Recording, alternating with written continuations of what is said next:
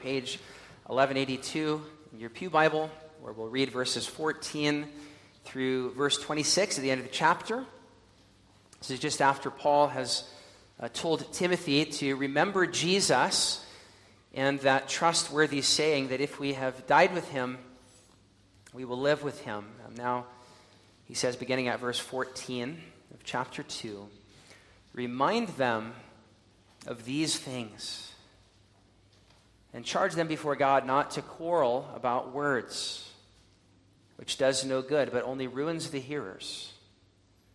Do your best to present yourself to God as one approved, a worker who has no need to be ashamed, rightly handling the word of truth.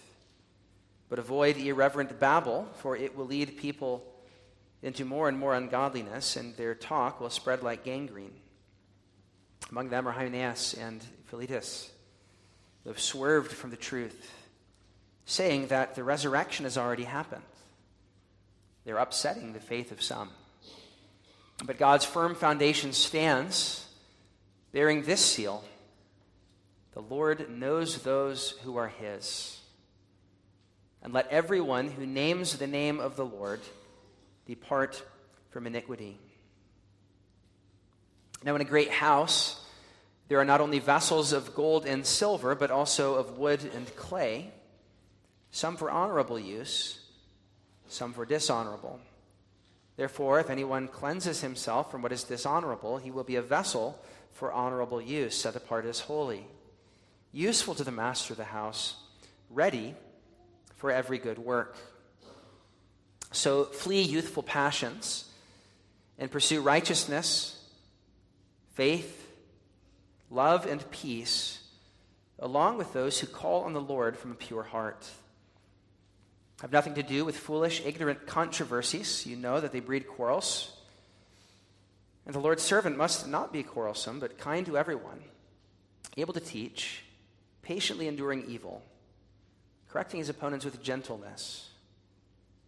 God may perhaps grant them repentance, leading to a knowledge of the truth, and they may come to their senses that escape from the snare of the devil after being captured by him to do his will. Congregation, part of what it means to be made in God's image is to be those who speak. From the very beginning of the Bible, we find God speaking. He speaks the world into existence. We just read and sang of that from Psalm 104. From the very beginning, he speaks his word to man, and then eventually, in the fullness of time, he sends his Son into the world, who is called, in John chapter 1, the Word. Our God is a God who speaks, and so we, as his people, made in his image, are likewise those who speak. We must therefore learn to speak aright, to use our words not to harm, but to help. To not distract from the main thing, but to remind each other of rock-solid truth. And that's what Paul is concerned with in this section of the letter, with the use and the misuse of words. So far in the book, he has told Timothy to press on and share in suffering. He's implied that there will be opposition that Timothy is going to face, and now he details what some of that opposition will consist of. It will consist of those who wish not to rightly handle the word in such a way as to be ready for every good work, but rather to quarrel about words. Not to rightly handle the word, but to misuse words. In this passage, we see a contrast in what it means to be word-centered. For some, it means arguing about words. For others, it means focusing on Christ, who is the Word. We, of course, want to aim for the latter. But if we're going to do that, we must first understand what we need to avoid. And so look with me first at the misuse of words that Paul warns of, beginning in verse 14, where he says, charge them before God. Notice that the gravity of this charge that he's calling for. Charge them before God not to quarrel about words. Who's them? It may be that the them Paul speaks of is the faithful men to whom he is to entrust the gospel, back in 2 verse 2. Or it may be speaking more broadly just to Christians in general. I think it can apply to both. All Christians should be charged to do this, but especially those who would lead God's flock, to not quarrel about words. And as we think about what this means, what exactly does it mean to quarrel or not quarrel about words? Well, Paul goes on in verse 16 to speak of irreverent babble. In verse 23, he speaks of ignorant controversies. And so I think quarreling about words ought to be understood in connection with those things. It's nitpicking about minutia and majoring on minors. It's swerving from the main thing and making minor things the main thing. It's becoming contentious about things that are not central and are not clear, and perhaps even introducing novel and destructive teachings. If you can remember back about a year to when we looked at 1 Timothy, Paul has there warned about this several times. In fact, it's a major theme of the book. Right at the very beginning, he says, charge certain men not to devote themselves to myths and endless genealogies which promote speculation rather than promoting the stewardship of the faith. He said, avoid vain discussion and having an unhealthy craving for controversy and for quarrels about words, the irreverent babble and contradictions of what is falsely called knowledge. Over and over in his first letter to Timothy, Paul warned about those who would veer from the straight path and wander off into what he calls vain speculation. And now he says again, charge them before God not to do this. Verse 14, do not quarrel about words, which does no good, but only ruins the hearers. There was an old Irish pastor, Thomas Withrow, who described this well. He talked about the danger of not just theological error, but of majoring on the minors and so emphasizing certain theological minutiae or denominational distinctives that you end up assuming or perhaps even neglecting the main thing. Where those peripheral doctrines displace the central doctrine. Withrow asks, what will be the impact of this on the individual? And his answer, which I think illustrates the end of verse 14, is this. He says, a mind that perhaps originally was susceptible to cultivation and development, that allows itself to be so occupied with rites and forms and petty little things, becomes at last just like those things, little and petty. Verse 14, it ruins them. It ruins the hearers. Those who are constantly engaging in and hearing this kind of wrangling and theological or liturgical nitpicking do not become more holy, but Withrow asks, what is the long-term impact of being part of such a group? He says, after being subject to such an influence for years, a man who once gave promise of becoming a warm and gracious Christian sinks down into a mere fault finder. A theological cynic whose mind is soured against every sect except his own, snarling at everything and pleased with nothing. Now, before you write him off as a liberal, Withrow is writing as a convinced Reformed theologian just like us. But he understood that sometimes those who care about doctrine can become so preoccupied with a minor doctrine that they lose their way. Maybe they even separate from the church because no church is pure enough. The internet is filled with people like this. Theological fault finders who make sport of mocking other Christians or quibbling about words. It doesn't make us more holy. In fact, Paul says it ruins those who partake. Or the same would be true of those who come to church looking just to quarrel about words. There's a danger in this kind of hair splitting or word fighting. Danger in being a controversialist who, as Paul said in 1 Timothy 6, craves this kind of debate. Yet sadly, many Reformed Facebook groups or Twitter feeds or even seminaries or pews or even pulpits are filled with this kind of spirit. And Paul says it's deadly.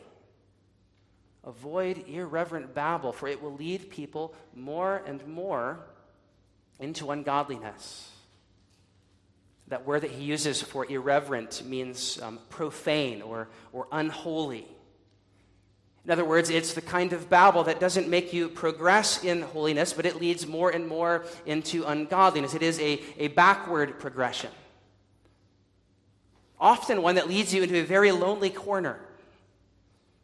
And any who you gather around with you in that corner, Paul says it will spread like gangrene and affect them too. It can affect the whole church. It can affect the whole federation. And can lead into more and more serious errors, of which Paul gives an example in verses 17 and 18 in Hymenaeus and Philetus, who have so swerved from the truth that they are now teaching there is no future resurrection. These men have become so preoccupied with quibbling about words and establishing themselves with their novel doctrines that they have actually begun to entertain and even teach that there is no future resurrection, but that we've already come into the new heavens and new earth, and the spiritual resurrection that happens at conversion is the only resurrection. This kind of bizarre teaching, while shocking, is sadly not all that uncommon. But even in supposedly Reformed circles, you have certain kinds of teaching that want to so emphasize the already that they eliminate the not yet. Who become so preoccupied with novel views on the end times that they start to teach that there is no future prophecy yet to be fulfilled, but we're already in the new heavens and new earth. Christ has already come, and there's no future resurrection. This particular kind of teaching, at least the modern-day version of it, is called hyperpreterism, a denial of Christ's future return. And it's a heresy that continues to resurface. And Paul says this kind of teaching upsets the faith of those who hear it. Because if there is no resurrection, then everything that Paul has said so far in this book about the promise of life and about death being abolished and about those who endure now reigning with Christ in the age to come, all of that is false. One pastor said this: it destroys the faith because it leads to massive disappointment. For those who are led to believe that they're experiencing the fullness of the blessings of salvation now, then the sufferings and disappointments of this life are magnified to faith-nullifying proportions. If we are in the resurrection age and it has room for a suffering and imprisoned apostle like Paul, that makes for a particular disappointment. You see how this kind of error is deadly. And I think the progression is this: as we become preoccupied with quarreling about words in a purely verbal way that is done not in submission to God's word, but in a spirit of intellectual competitiveness and theological one-upmanship, then we begin to get creative and swerve from the main tenets of the faith so that some of those tenets become assumed and some even undermined. It's not surprising that this kind of bizarre teaching called like hyperpreterism tends to thrive in theological circles that live for this kind of quarreling. This is an extreme example of where this kind of thing can lead. And it's perhaps worth noting that the particular area of theology in which this error occurs is the end times. Novel theological errors tend to focus on those areas in which there is a particular amount of mystery. There's a lot that God has not revealed about eschatology or the study of the end times. And so you can actually make quite a name for yourself by claiming to have uncovered the mystery of what's to come. Think of Harold Camping. Or think of really any cult or sect in the last couple of hundred years, or any theological system that makes one of the central tenets of the faith its novel view on what's to come. This is not healthy. Paul is showing us there is an ever-present danger in being preoccupied with what God has not revealed. Paul's warning is in verses 14 to 18, and verse 23 remind us of the danger of foolish controversies, of irreverent babble and quarreling about words. And he tells Timothy, with regard to those who engage in this, to charge them before God not to do so. They upset the faith of God's people and are swerving from the truth. This is where this can lead. And so Paul gives a very, very firm warning. Charge them before God.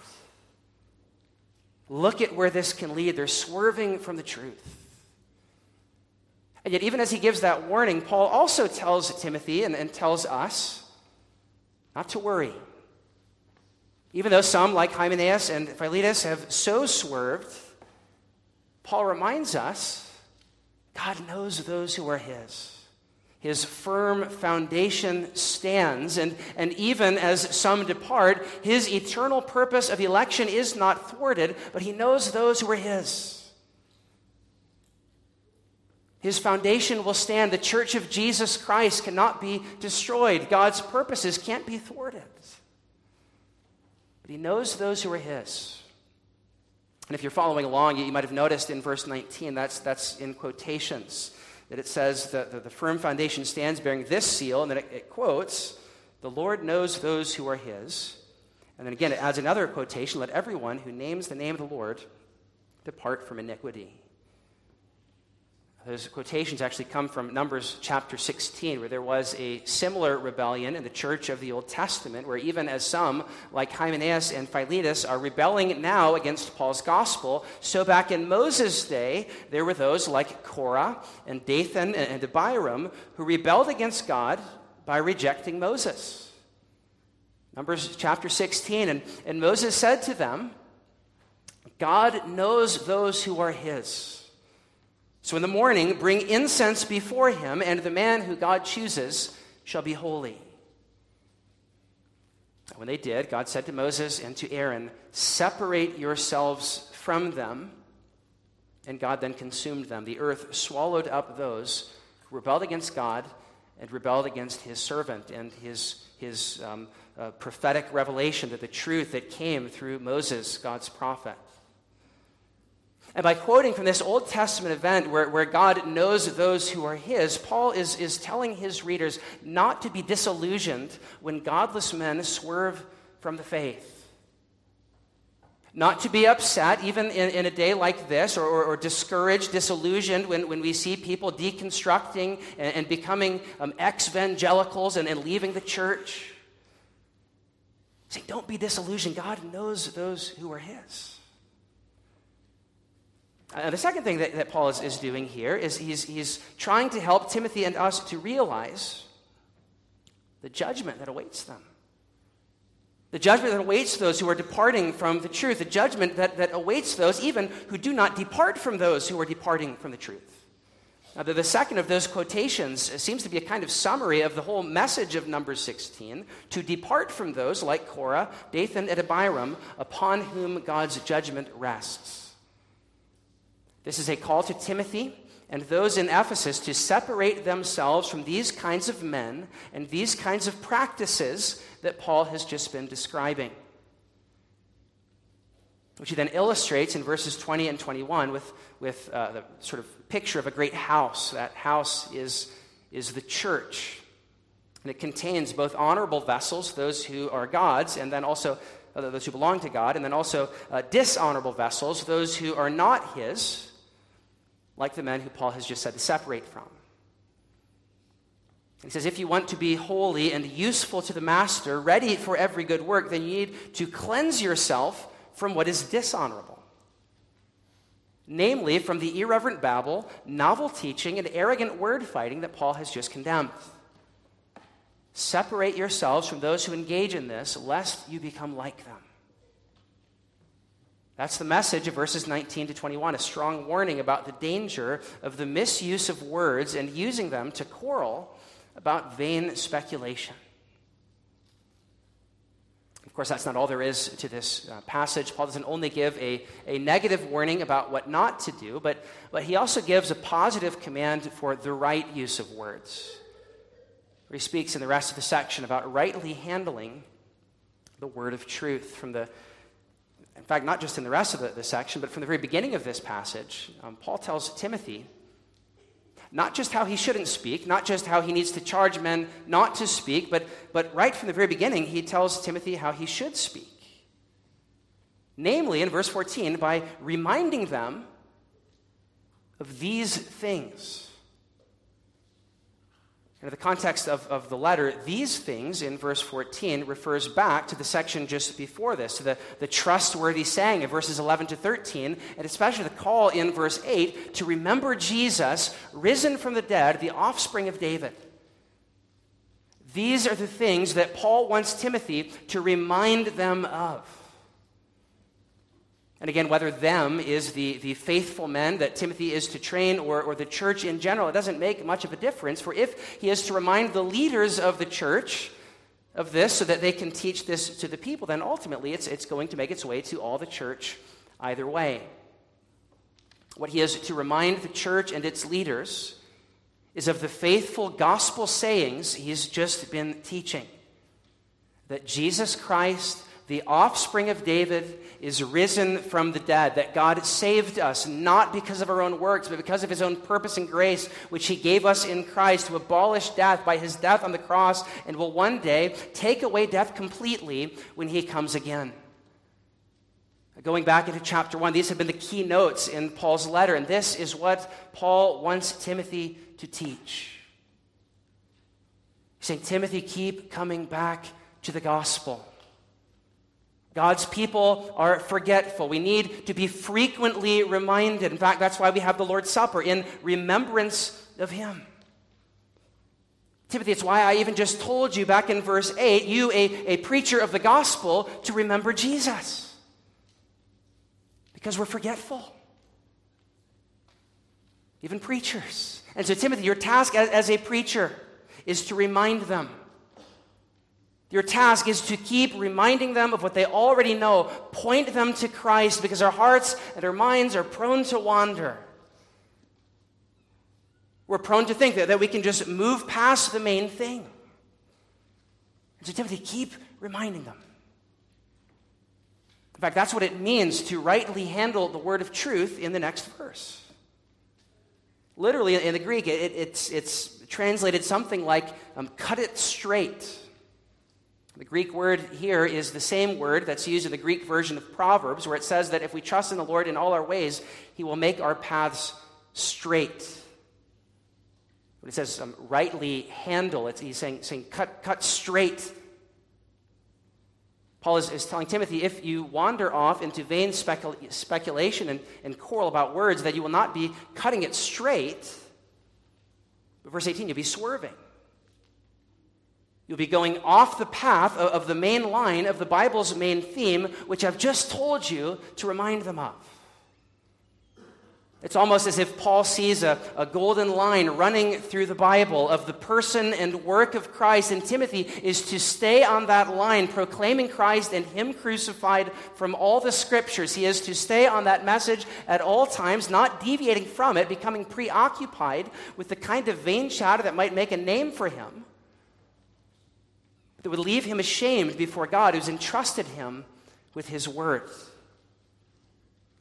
You see how all this works together? He's saying, don't engage in those kinds of words, Timothy. Don't swerve from the truth, but cut it straight and stay on the main line of the Bible's main theme of Christ and him crucified, reminding them of him.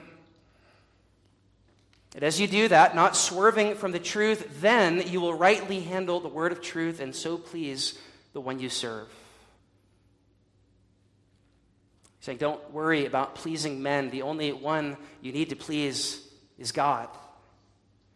And you do that, according to this passage, by reminding them of these things, rightly handling the word of truth by pointing God's people over and over to Christ, who is the truth. The kinds of words we need at the church are not the uncertain words of fault-finding theological cynics, but the sure word of truth that is Christ and him crucified. In fact, I thought of that last week as we welcomed our brothers into the church, that as they've come to embrace the Reformed confessions, they would always remember that at the heart of those confessions is Jesus. Jose Mateo, that's why the charge that we gave you last week was to remember Jesus Christ. Sometimes, unfortunately, people become reformed. They come into a new theological tradition, and they forget about Jesus Christ, thinking that now we need to move beyond the basics and only focus on what distinguishes us. That's the very thing that Paul is trying to get Timothy to avoid.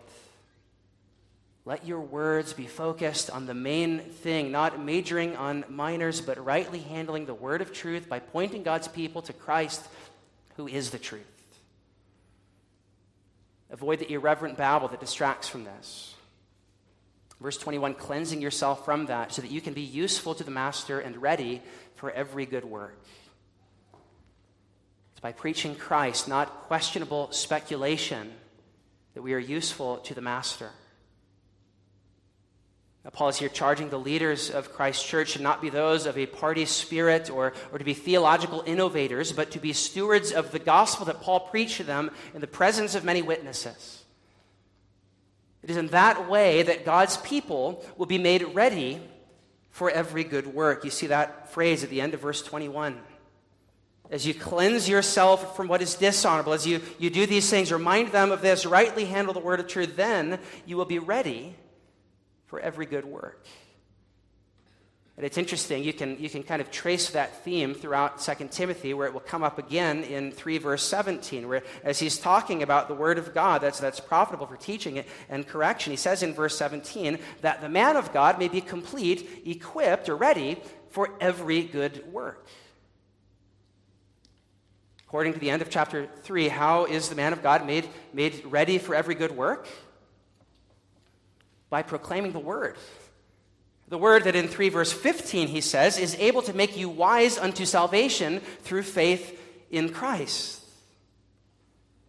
In other words, it's in avoiding vain speculation and preaching and hearing the gospel from all of Scripture that God makes us ready for every good work. And so the kinds of words we give ourselves to are not the vain words of irreverent babble and quarreling, the youthful passions that Paul tells us to flee from in verse 22, or the foolish controversies in verse 23 that breed quarrels. The kinds of words we give ourselves to are the life-giving words of the gospel, both in what we proclaim positively and also in how we correct negatively. That's what Paul speaks of in the last 5 verses. He says, flee from that, but pursue righteousness, love, peace. Verse 24, don't be quarrelsome, but be kind to everyone and patient, even enduring the sinful responses of those you teach with long suffering, not becoming resentful, but forbearing. Correcting your opponents with gentleness so that God might grant them repentance. Here Paul is calling Timothy not only to life-giving, Christ-centered words in what he teaches, but even in how he corrects. What is true of the message, that it's to be filled with Christ, should also be true of the method, that it's to be filled with Christ. Even the very way he corrects is to be consistent with the character of the one he proclaims, filled with righteousness, faith, love, and peace, verse 22. To be kind and patient, verse 24. To be gentle, verse 25, so that through him, gently and patiently pointing them to Christ, God might grant them repentance and lead them to a knowledge of the truth, so that they might come to their senses and escape the snare of the devil. It's a very powerful statement there that we shouldn't overlook. A very powerful statement about the seriousness of this kind of fault-finding party spirit that ignores the gospel. Paul would have us to understand in verses 25 and 26 that those who do this have been, to some degree at least, captured by the devil to do his will. And yet amazingly, this then moves Paul to sympathy for those who are caught in this snare. The kind of sympathy that leads him to gentleness and patience, to not quarrel or cry aloud in the streets, but to have the same character of Christ, who is gentle and lowly. To not correct with a haughty spirit or to be brash and rude as we can sometimes be, but to have the same humble spirit as the one we proclaim. John Stott says this is the demeanor fitting the Lord's servant because it resembles the servant whom we proclaim. So meek was he in his ministry that he would not shout or make a noise, and so sensitive that he would deal gently with people whose courage was bruised and whose faith had burned low. He would never break a bruised reed or quench a smoldering wick, and when people rose up against him, he did not resist or retaliate, but he gave his back to the smiters and his cheeks to those who pulled at his beard, his face to those who spat on it, and eventually allowed himself to be led like a sheep silently to the slaughter. Such was Jesus, the Lord's servant par excellence. This same meekness and gentleness of Christ must characterize all who claim to be his servants. For you see, this is the very opposite of a fault-finding critical spirit that Paul condemns.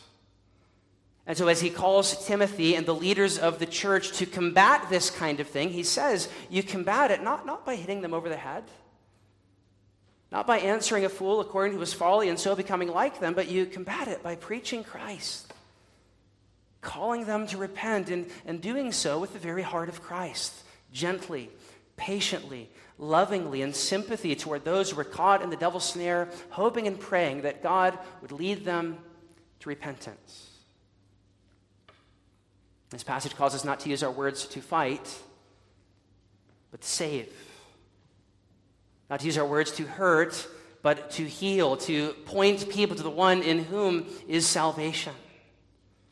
And to do so in both the content and the conduct of our speech, in both ways reminding our hearers of these things. Jesus Christ, the Son of David, who died and rose again, so that we can even be mistreated by those we serve because we know the resurrection is coming and our cross will lead to a crown. That's what can lead Timothy and Paul to this kind of forbearing spirit, pressing on in preaching Christ. It also be so for the leaders of Christ's church today. And as it is, may God make all of us into a people who are not fault-finding critics who major on minors, but servants who study to show ourselves approved, cutting it straight along the Bible's main theme of Christ and him crucified, cleansing ourselves from what is dishonorable so that we might be useful to the master of the house, ready for every good work. This passage calls us to see the kinds of words that make us that. Calls us to see the kinds of people he wants us to be and the kinds of things he wants us to focus on. Kind of words that he wants us to speak, as those are made in the image of a speaking God. And so in whatever spheres of influence we have with our children or with our neighbors or elders, with our districts, he wants us to be people who image him by speaking words of life that focus on him and not vain words that focus on ourselves. May God give us grace to do that for Christ's sake. Amen. Our Father in heaven, we pray that you would make us a people who do not quarrel about words and give ourselves to foolish controversies and irreverent babble, but who are unflinchingly committed to teaching as a church, as elders, as parents, and as people in this world, the good news of Christ and him crucified, risen from the grave. And that both in the content of our message and the conduct of our message, patient, gentle, and kind, you would be pleased to draw men to repentance. Lord, we know that is the burden of this book of 2 Timothy, the gospel going forth. And so we pray that you would cleanse any of us who have been given to this kind of fault-finding pride. We know that all of us have to some degree. That you would forgive us for Christ's sake and conform us to his character. In so doing, making us useful to you, the master of the house. I pray in Jesus' name. Amen.